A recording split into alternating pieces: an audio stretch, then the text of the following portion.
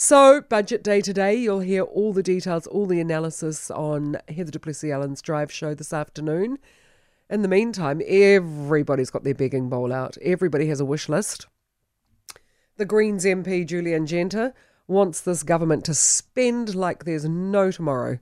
She reckons this is a once-in-a-lifetime opportunity to borrow cheap money and invest in climate change technology and reducing child poverty. This is the opportunity, she says, for the government to tackle the really big issues that previous governments have been too politically wary to invest in. The argument seems to be that in the midst of a pandemic, we can reset the world and create a New Zealand that is a utopian paradise. Andrew Callagher, on the other hand, who was on the Mike Hosking Breakfast this morning, says now is the time to reduce debt, to keep some money in the coffers for another rainy day, because goodness knows we've had plenty of those before and they will come again. We needed those reserves over the decades, what with the GFC, the Christchurch rebuild, the pandemic. Simon Wilson from the New Zealand Herald wants benefits raised by 50%.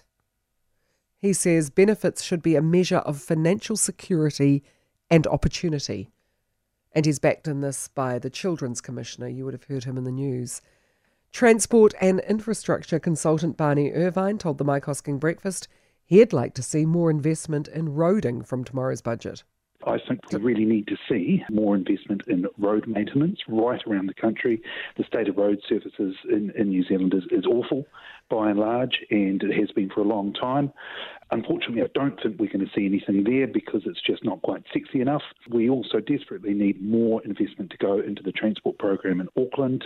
The program is seriously underfunded, and there are some really important projects that just aren't going to happen without more money, and that is going to have a big impact on Auckland's livability and productivity. Right, Barney Irvine, of course, talking about today's budget, not tomorrow's. Matthew Tukaki, who's the Executive Director of the Māori Council, wants to see something for your average worker.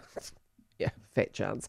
The guy and girl that gets squeezed every which way with little relief. We need to see some relief for our middle-income New Zealanders who are doing it tough and have been doing it tough for some time now. They always often get missed. They're always thrown at the bottom of the heap, but they're also one of the single largest tax bases in this country. And at the moment, they're doing it tough. They're going to do it tough into next year. It's a long road to recovery. So how about we lean into them and also our blue-collar workers, whoever made that comment before, because actually Māori form a large and significant part of that blue-collar workforce. So I'm hopeful, but we've got a lot more work to do. Yeah, so there we go. Everyone wants something from this budget. Previous budgets have been somewhat dry. We've known not to expect much. We've known that pretty much all the policies have been pre-announced, and there has been some, pre-budget announcements made by this government too. But this government has built up a level of expectation that I haven't seen for quite some time.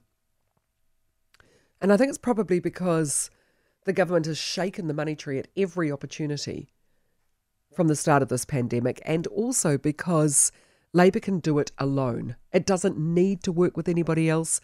Now that Labour doesn't have the constraint of a New Zealand First handbrake, they can introduce the sort of policies that these people have studied, they have theorised about, they have dreamed of since they entered politics 20-odd years ago. This is their time to put into practice everything they've studied, everything they believe.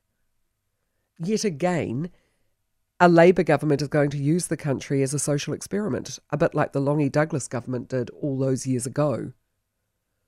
So I think that's why, for the first time in a very long time, I'm going to be very interested to see what comes out of this budget. Is Grant Robertson going to use it to create the sort of New Zealand he and his cohorts believe it should be? A kind of,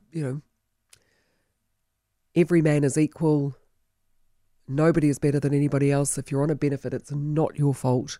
You deserve the dignity of being able to live your life while on a benefit, and the rest of us shouldn't begrudge paying it.